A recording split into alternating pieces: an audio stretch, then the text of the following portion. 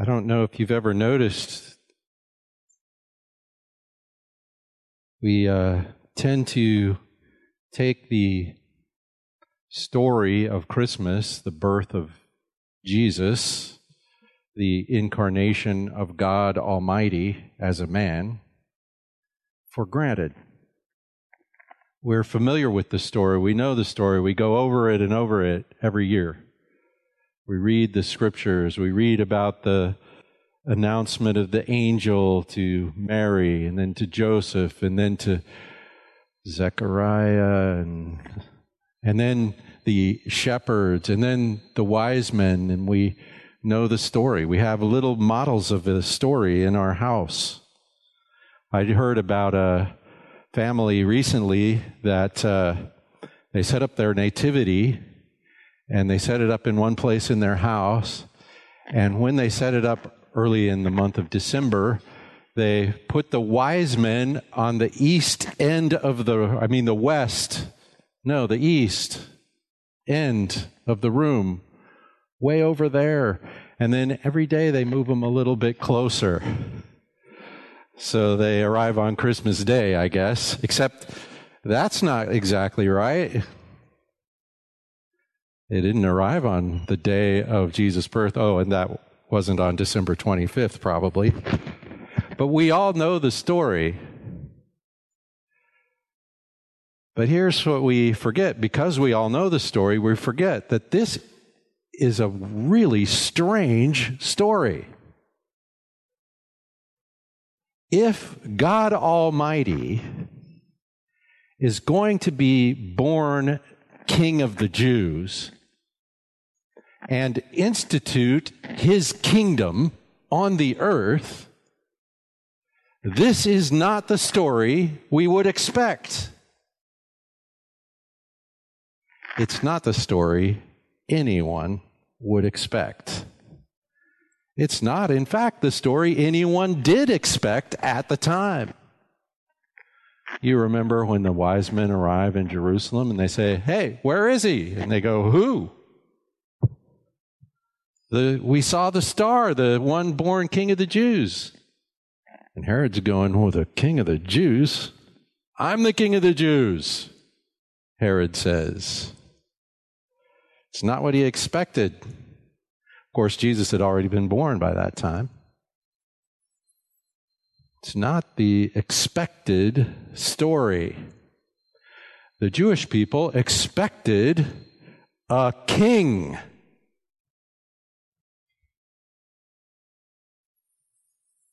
They didn't really get one.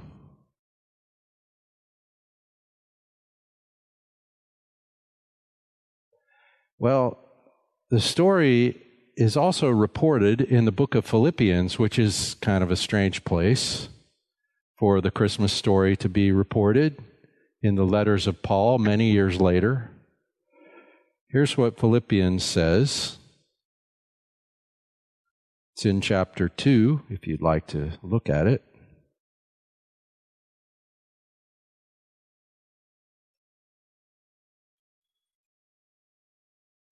"Have this attitude in yourselves, which was also in Christ Jesus, who, although he existed in the form of God, did not regard equality with God a thing to be grasped, clung to, held on to, but emptied himself, taking the form of a bondservant, being made in the likeness of men.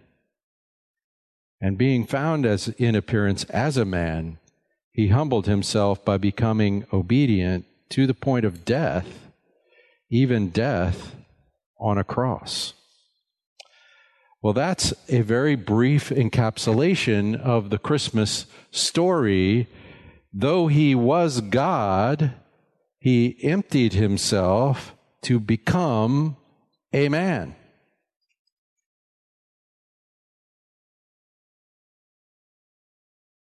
How's that possible?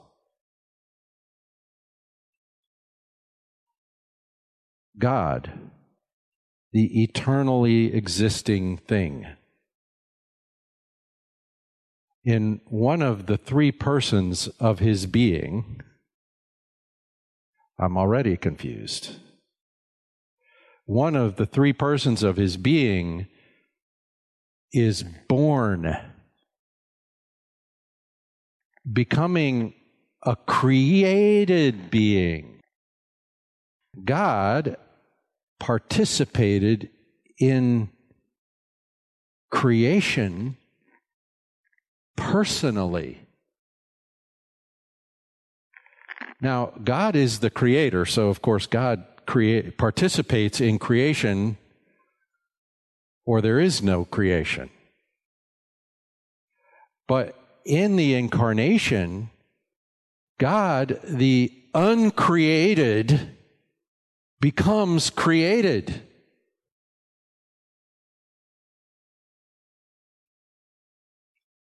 Now, if that's going to happen, that is a huge thing.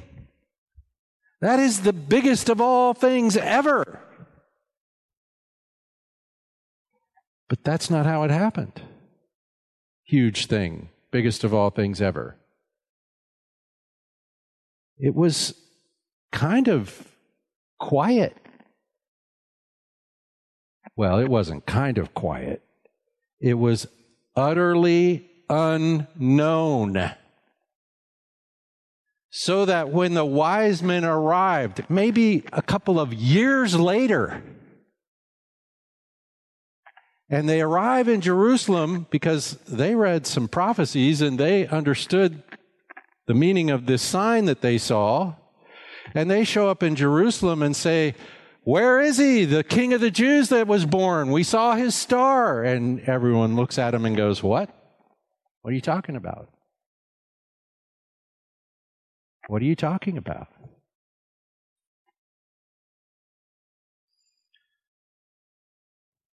So the most important thing that ever happened went unnoticed.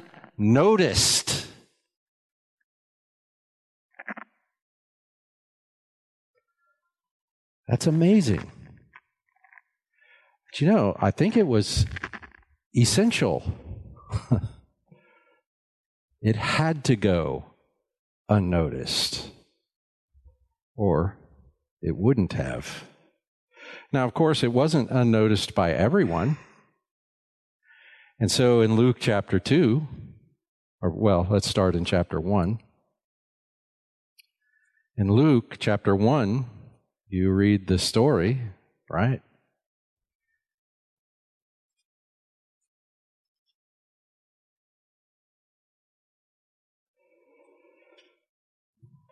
How does the story begin? In the days of Herod, king of Judea, there was a priest named Zacharias of the division of Abijah, and he had a wife from the daughters of Aaron. Her name was Elizabeth. They were both righteous in the sight of God, walking blamelessly in all the commandments and requirements of the Lord, but they had no child because Elizabeth was barren, and they were both advanced in years. That was not a thing they would have been proud of. In fact, it was a thing, we read later in this text, that damaged their reputation, that they had no children.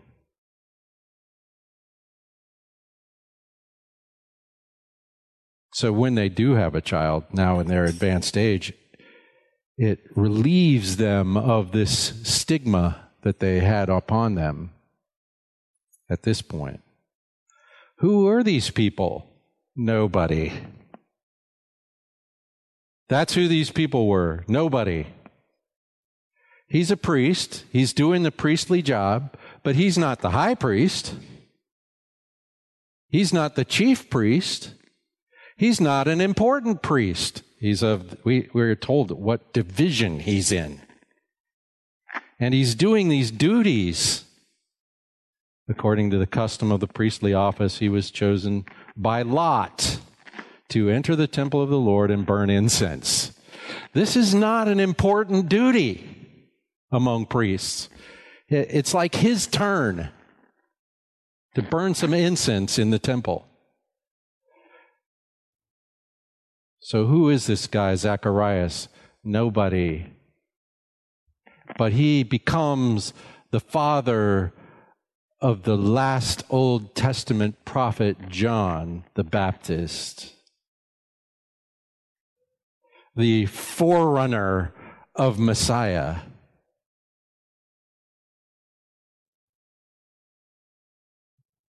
But nobody really noticed at the time.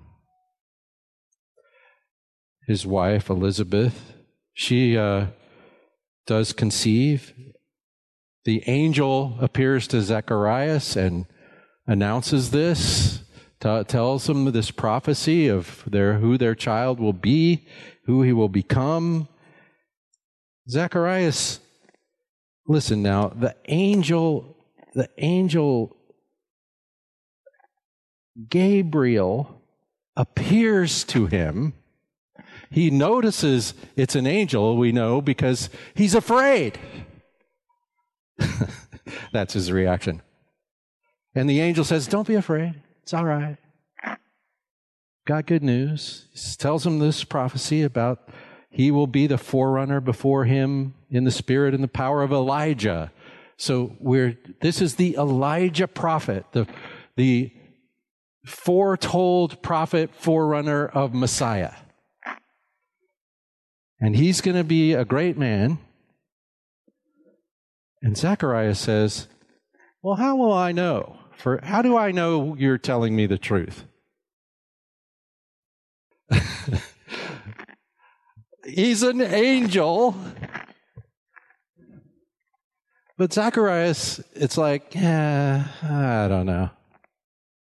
I don't know if I can believe this. Well, it is a big thing for him and Elizabeth, who can't have children, to be told they're going to have a child. But Zacharias is like, it's the angel. Well, so Zacharias, the angel says, well, here's how you're going to know. You won't be able to speak until the child is born. So now Zacharias has something to say, but he cannot speak. Anyway, they have the baby. It is John the Baptist. But of all the people, of all the priests, Zacharias,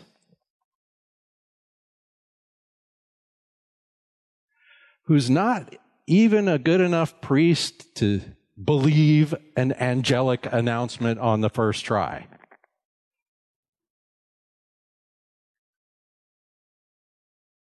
Not what you'd expect. Well, then the next thing in the story is the angel visits Mary. Who is Mary? Now, please don't take offense, but the answer to that question is nobody. Until this, nobody. Mary, it lives in Nazareth. She's a teenage girl living in Nazareth. You remember when Jesus came along later in his public ministry, people used to say, can anything good come from Nazareth? And that was like an argument against his claims. He's from Nazareth. That can't be right. Mary's from Nazareth. She's just this kid.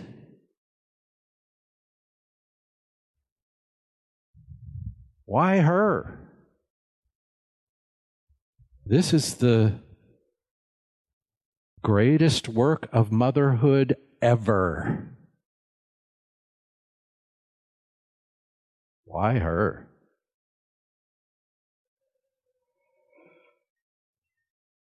Well, then the story goes on and Jesus is born. Now, his parents live in Nazareth, but according to Scripture, the Messiah must be born in Bethlehem. So how do we get these two utterly insignificant people to Bethlehem?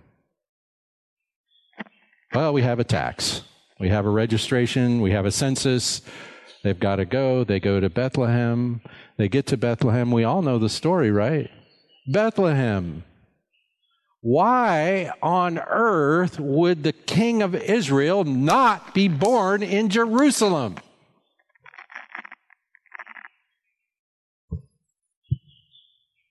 Zion, the city of God, the original city on a hill. Well, he will die there, but he was not to be born there. He's born in the city of David because he has to be of David. And so he's born in the city, and the prophecy, like we read in the story of the wise men, the prophecy announced he would be born in Bethlehem. So when the wise men show up and they ask, and Herod, who's only sort of claims to be Jewish in order to be king of the Jews, doesn't know anything about these prophecies, so he asks, and they tell him, Bethlehem, he's got to be born in Bethlehem. But what kind of place is Bethlehem? No place. No place. Bethlehem is a country town, a small town in the sticks, as we say.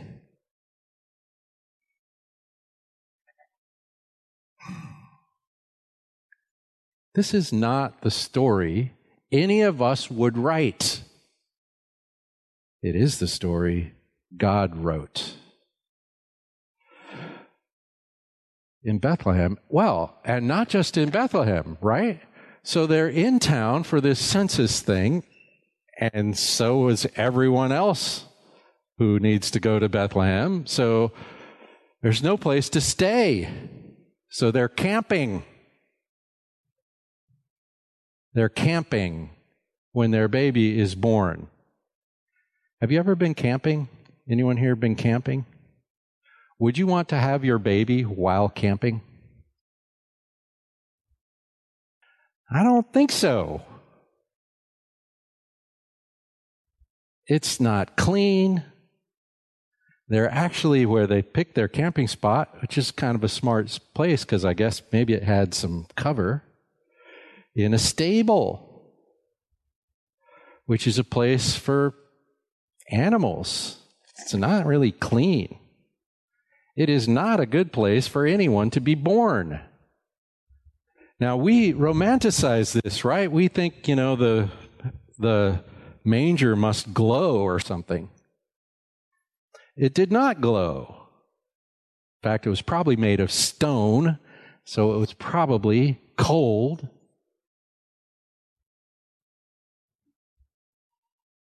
But it was the thing they had that would fit the purpose. And we sing songs that, are all about, oh, Mary and Joseph with the baby. Oh, it's so wonderful and cozy and nice. I don't think it was cozy or nice. I think it was a hard day. It was a hard week or month or however long it took for them to be in Bethlehem while she's about to have a baby, to just cover this Roman demanded thing. I don't think it was a happy time in their lives. And of course, they had already sort of dealt with the fact that she's pregnant and they're not together yet.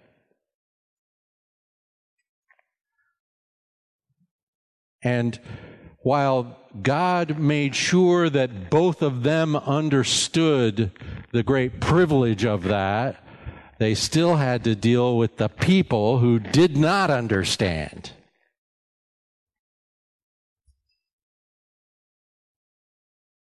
It's a hard thing. And of course, a manger's, a feed box.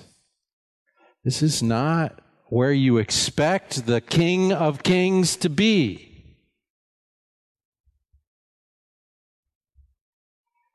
Well, the angels, of course, they need to announce stuff. This is what angels do.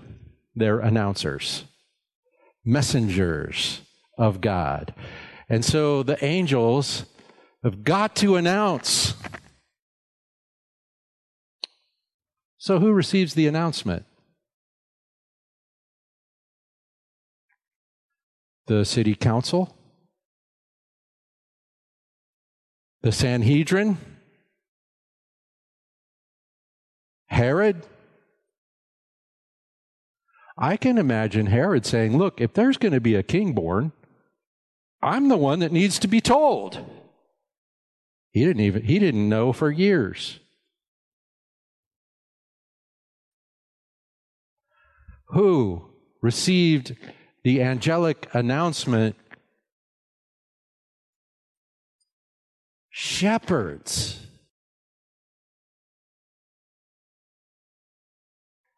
Shepherds? Well, now in the Bible, of course, shepherds have a sort of significance, but these shepherds don't have any significance. David was a shepherd, and I think there's a bit of a play here. The people who are going to receive the announcement are people like David, who we did not expect to be king, because he's this punk kid watching the sheep. You remember the story of David, right? Where Samuel comes to Jesse, David's father, and says, one of your sons is chosen to be king. And they go through them one by one, from the oldest, most impressive, all the way down to they run out. And Samuel says, it's none of these guys. And they all look at Samuel and go, it can't be David. They didn't even present David because it was so ridiculous. Because who is David? He's a kid watching the sheep.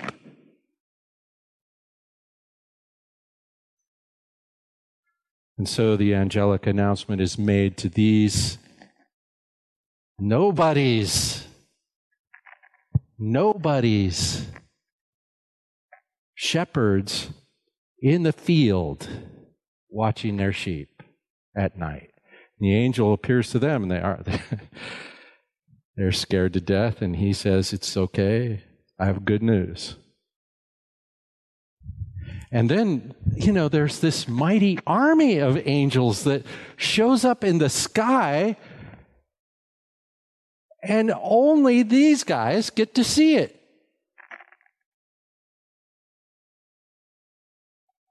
It's one of the most fantastic displays that has ever occurred in the sky. Maybe I don't even have to say one of the most.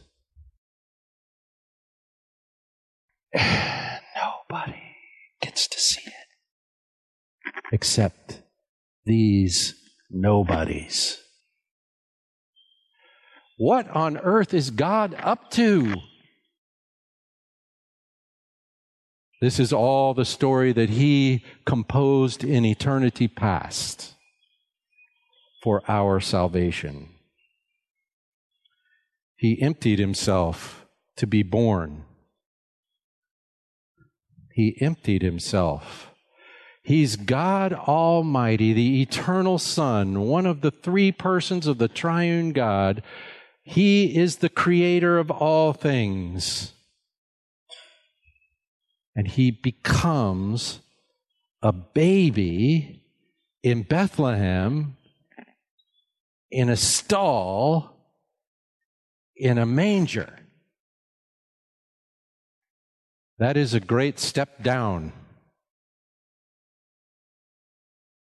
He emptied himself being born. He wasn't, of course, he would have been emptying himself just to become a person, a man, a human being. That would have been emptying himself. But he didn't empty himself to come at the top of the human pile. He came at the bottom. You cannot conceive of a lowlier position for one of us than where he was born, on a campout, in a stall, with the animals around.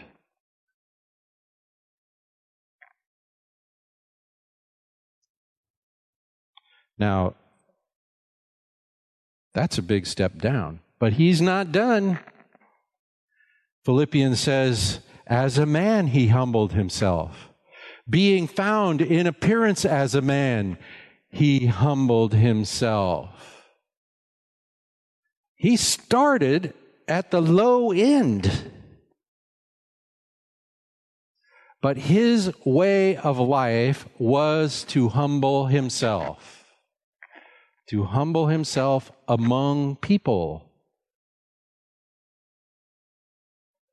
The glory of the Lord Jesus is glorious humility, lowliness, gentleness. Jesus said this, Matthew chapter 11, gentle am I, lowly in heart. Come and find rest in me. You see, in his lowliness is his greatness. His magnificence is in the fact that Almighty God goes where he went. It's not the way any of us would have conceived this story. For me, this is one of the greatest evidences of the truth of the gospel message, is that nobody would have written this story except God. God's been doing this for a long time, picking out things that weren't to make what will be. Abraham and Sarah from the get-go. As a man, he humbled himself. He became obedient, the text says. He became obedient. God Almighty became obedient as a man. You might say, well, to who? Well, we all would recognize he's obedient to God, but you know who else he was obedient to? His parents. Do you know that the law of God says, children, obey your parents? And do you know that whatever Jesus did all his whole life was to completely obey the law of God? So guess what? He obeyed his parents. His parents. Now, I'm not Jesus. And I wasn't terribly good at obeying my parents. In fact, from time to time, though, I knew that what my parents required was wrong.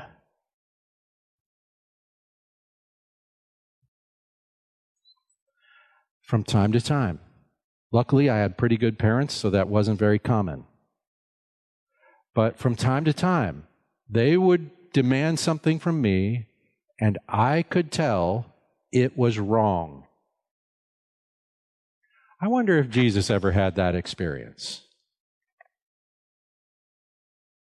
His parents were not perfect. They're sinners just like everyone else. From time to time, they were wrong. I don't know exactly how Jesus dealt with that, but I know he was always perfectly obedient to God and to his parents.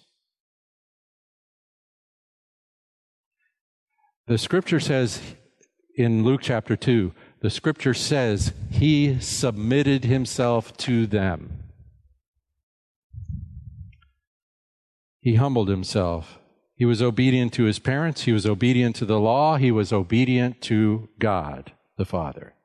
He says this all over the book of John as we've studied. It says, I always do what the Father asks. What the Father's doing, what the Father says is what I say.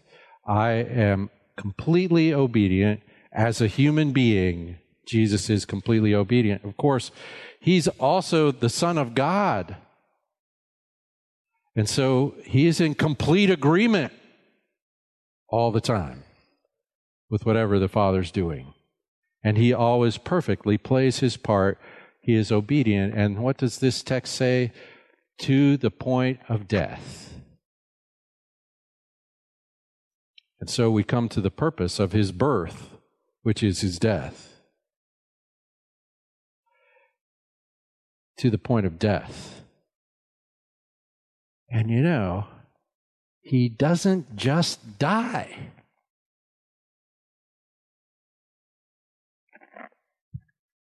His death, however it came, could satisfy the wrath of God for us, could atone for our sinfulness.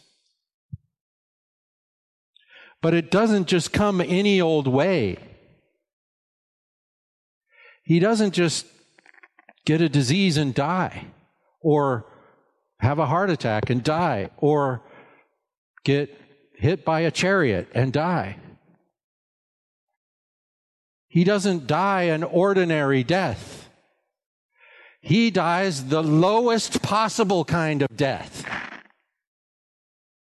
If there's a low way to die, it is to be killed by the government for some crime you've committed. And that is how he died. Of course, he hadn't actually committed any crimes, but he received the ultimate punishment of humanity, of human society. And of course, at that particular time, that was also one of the most horrible ways ever invented by human beings to kill another human being. So Jesus didn't just die. He submitted himself even to death on the cross.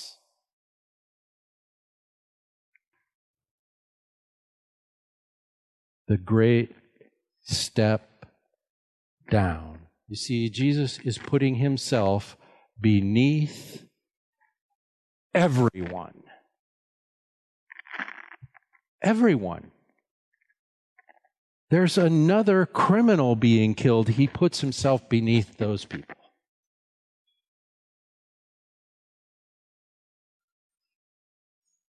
To the point of death, even death on a cross.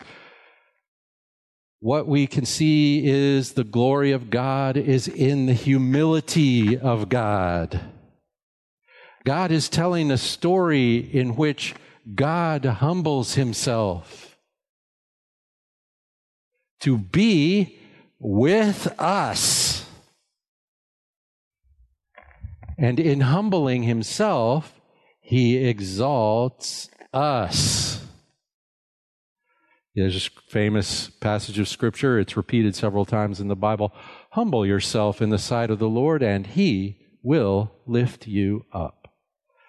This preacher I'd heard one time said, there's two jobs here. There's your job and there's God's job. Your job is to humble yourself. His job is to exalt you in due time.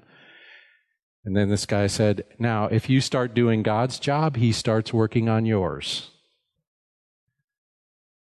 If you exalt yourself, he starts working on humbling you. He is better at it than you are. But Jesus completed this job. I can be kind of humble sometimes, if I remember. And I don't naturally think of it.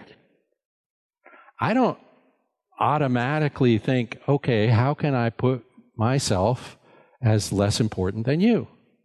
I just don't do that. Do you? I don't know that I've ever met somebody who just naturally does that. Says, oh, well, me, down. Everyone else above. Jesus didn't just do that from time to time. His whole life was that.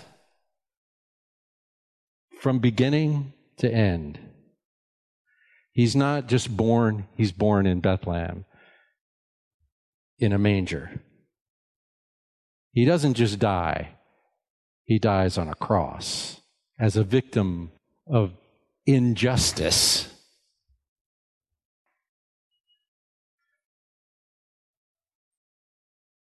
The way up is down.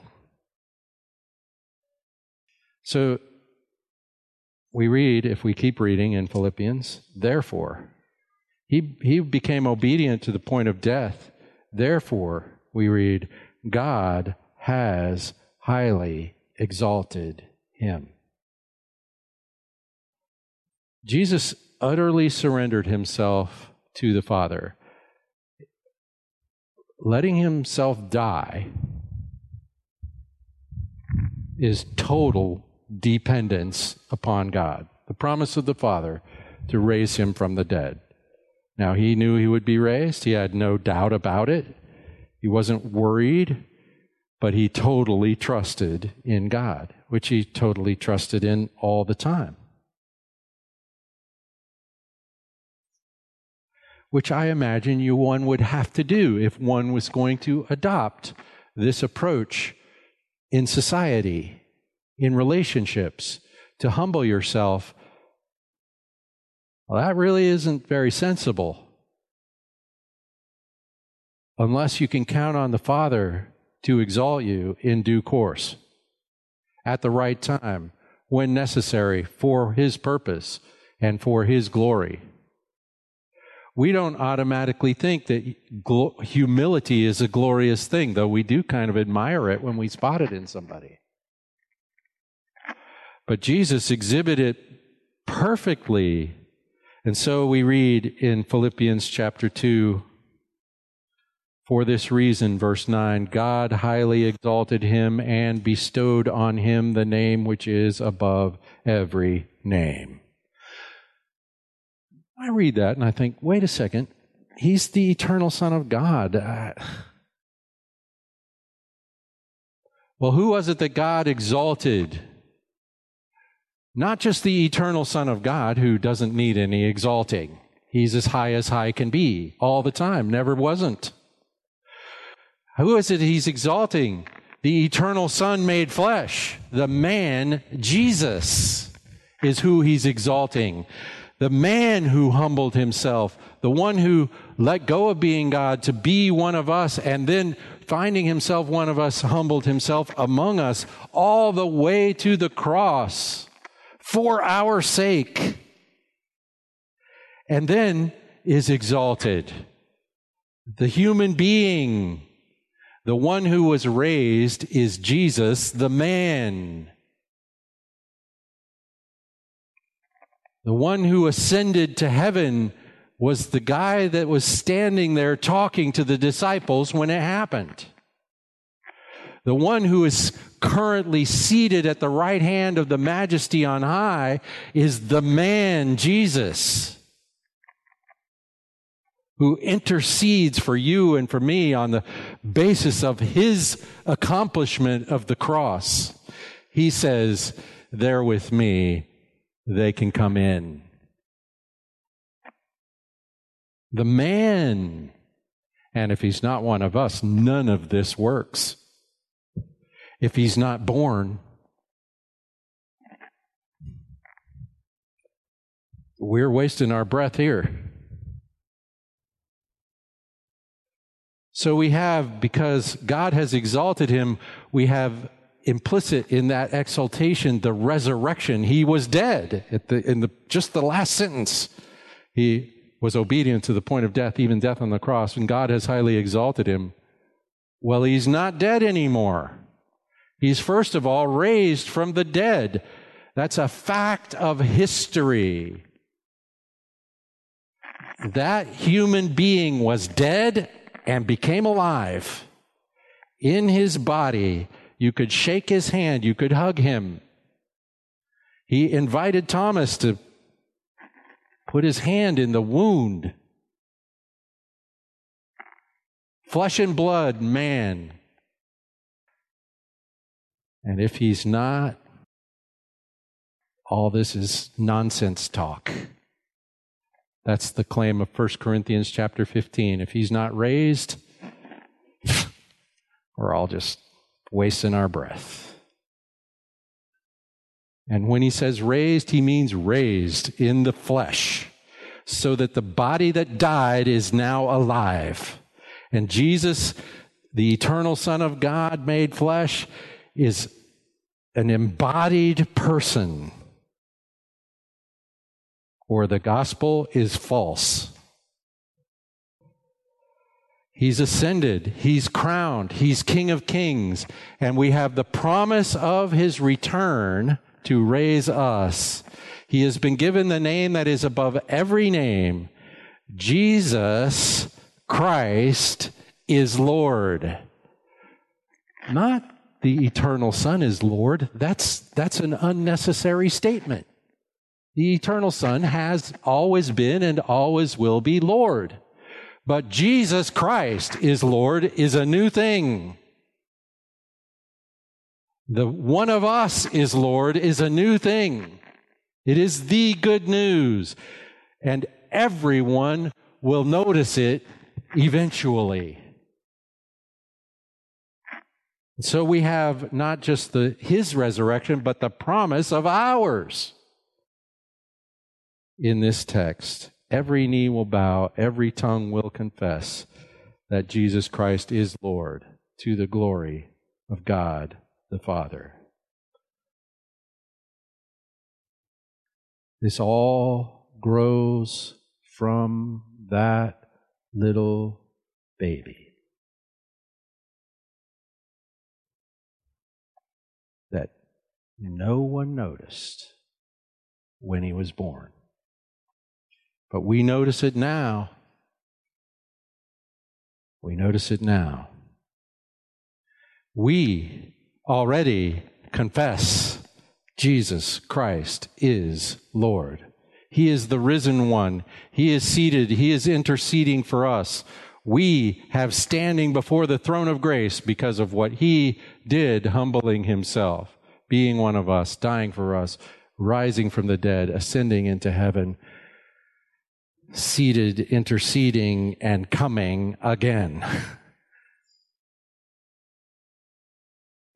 Now, Paul tells this story in the book of Philippians for a reason. Because he wants us to be gospel people. He wants us to be bearers of the image of God like Jesus was. He wants us to exhibit his ways, which are not our ways, which we have a hard time. And so he says at the beginning of this text, have this same attitude. And he's really talking about toward each other. Toward each other. Each of you, he says, should esteem others as more important than yourselves. My dad used to quote that verse to us. He had 5 kids, to us all the time. We had to figure out what the word esteem means.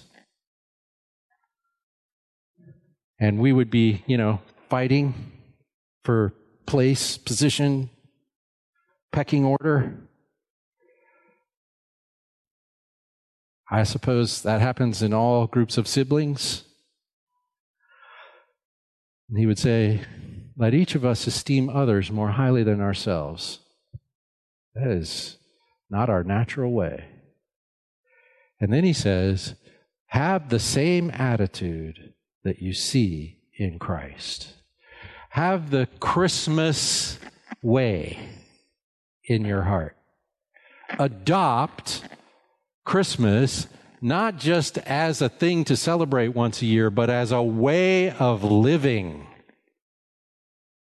Well, now you can't do this if you don't do it the way he did it, which is empowered by the very Spirit of the living God. By faith in him, in the promise of his coming, in the promise of his intercession, in fellowship with him, then, okay, go for it. But this is the thing. We can see the Christmas story for what it really is and not just some romantic lovely, I don't know, halo-y, glowing thing, warm and fuzzy, but for the hard reality that God himself participated in for our sake. And so we can participate in the hard realities of other people's lives for their sakes. We can adopt the Christmas way of living. And that's what Paul is encouraging us to do here in the book of Philippians. I don't, really mean to ruin anyone's celebration. It is the best thing ever. And it is to be celebrated, to rejoice in. To rejoice in. Jesus said, look, I'm telling you all this so that you will have my joy fully. Jesus was not an unhappy person. He was a humble person.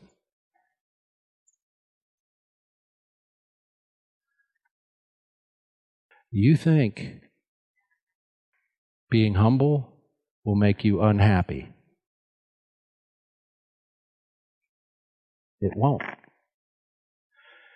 No one has had more joy than the Lord Jesus, even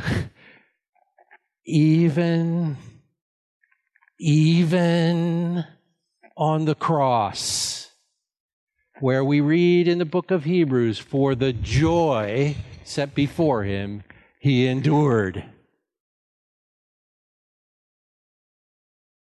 We have upside down thinking.